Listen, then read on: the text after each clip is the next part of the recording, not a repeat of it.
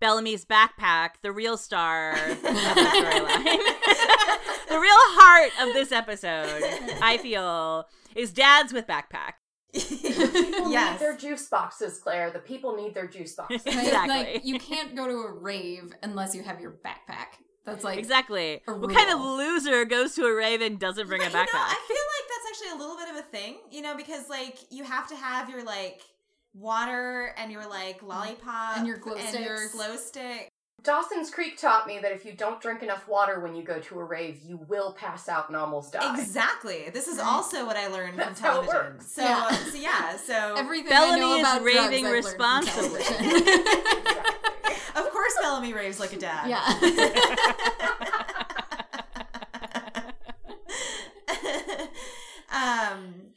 And we were joking that he looked like a toddler because like he was like waiting for the bus on the first day of kindergarten. Right. Yeah, I know. Like, why did he look so much? And I realized it was because his backpack is really big relative to his body.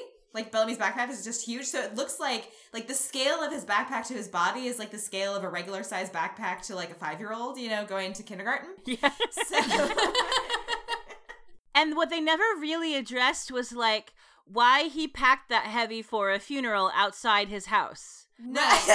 He's like 5 feet from indoors. Where was he planning on going with, like, because he has a tent. Yeah. Right.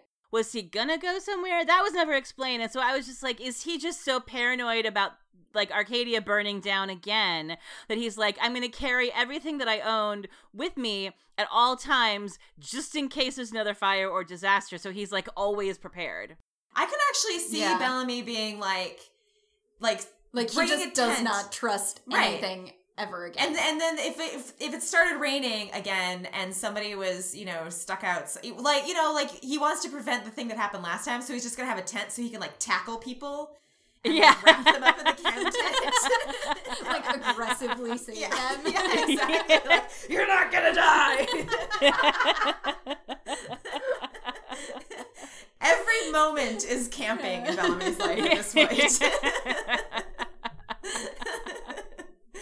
You know what? This all checks out. I feel like this is canon. I'm going to accept it. Alternate theory. In the time that has lapsed between the previous episode and this episode, Bellamy joined the Boy Scouts and is totally living their always be prepared.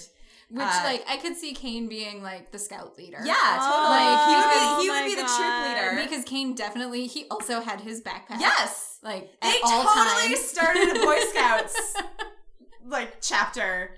I'm aggressively here for this father-son Eagle Scout AU.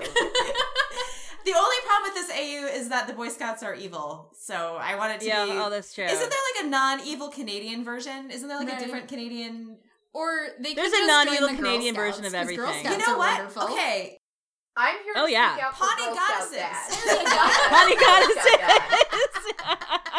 If there are any two men who would found a chapter of the Pawnee Goddesses, it's Bellamy and Kane.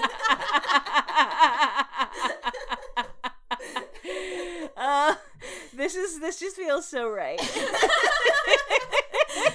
And he's like, hang on, guys. They're in the middle of the, like, peanut brittle making segment. You gotta start a puppy party. He's like, hold on a second. And the puppy party, yeah. The puppy party. In between the puppy party and the camping trip, they have to take a quick stop for the funeral. Yeah.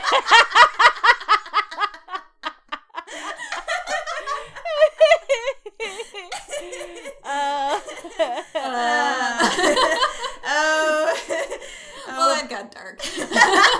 Well, it is the 100.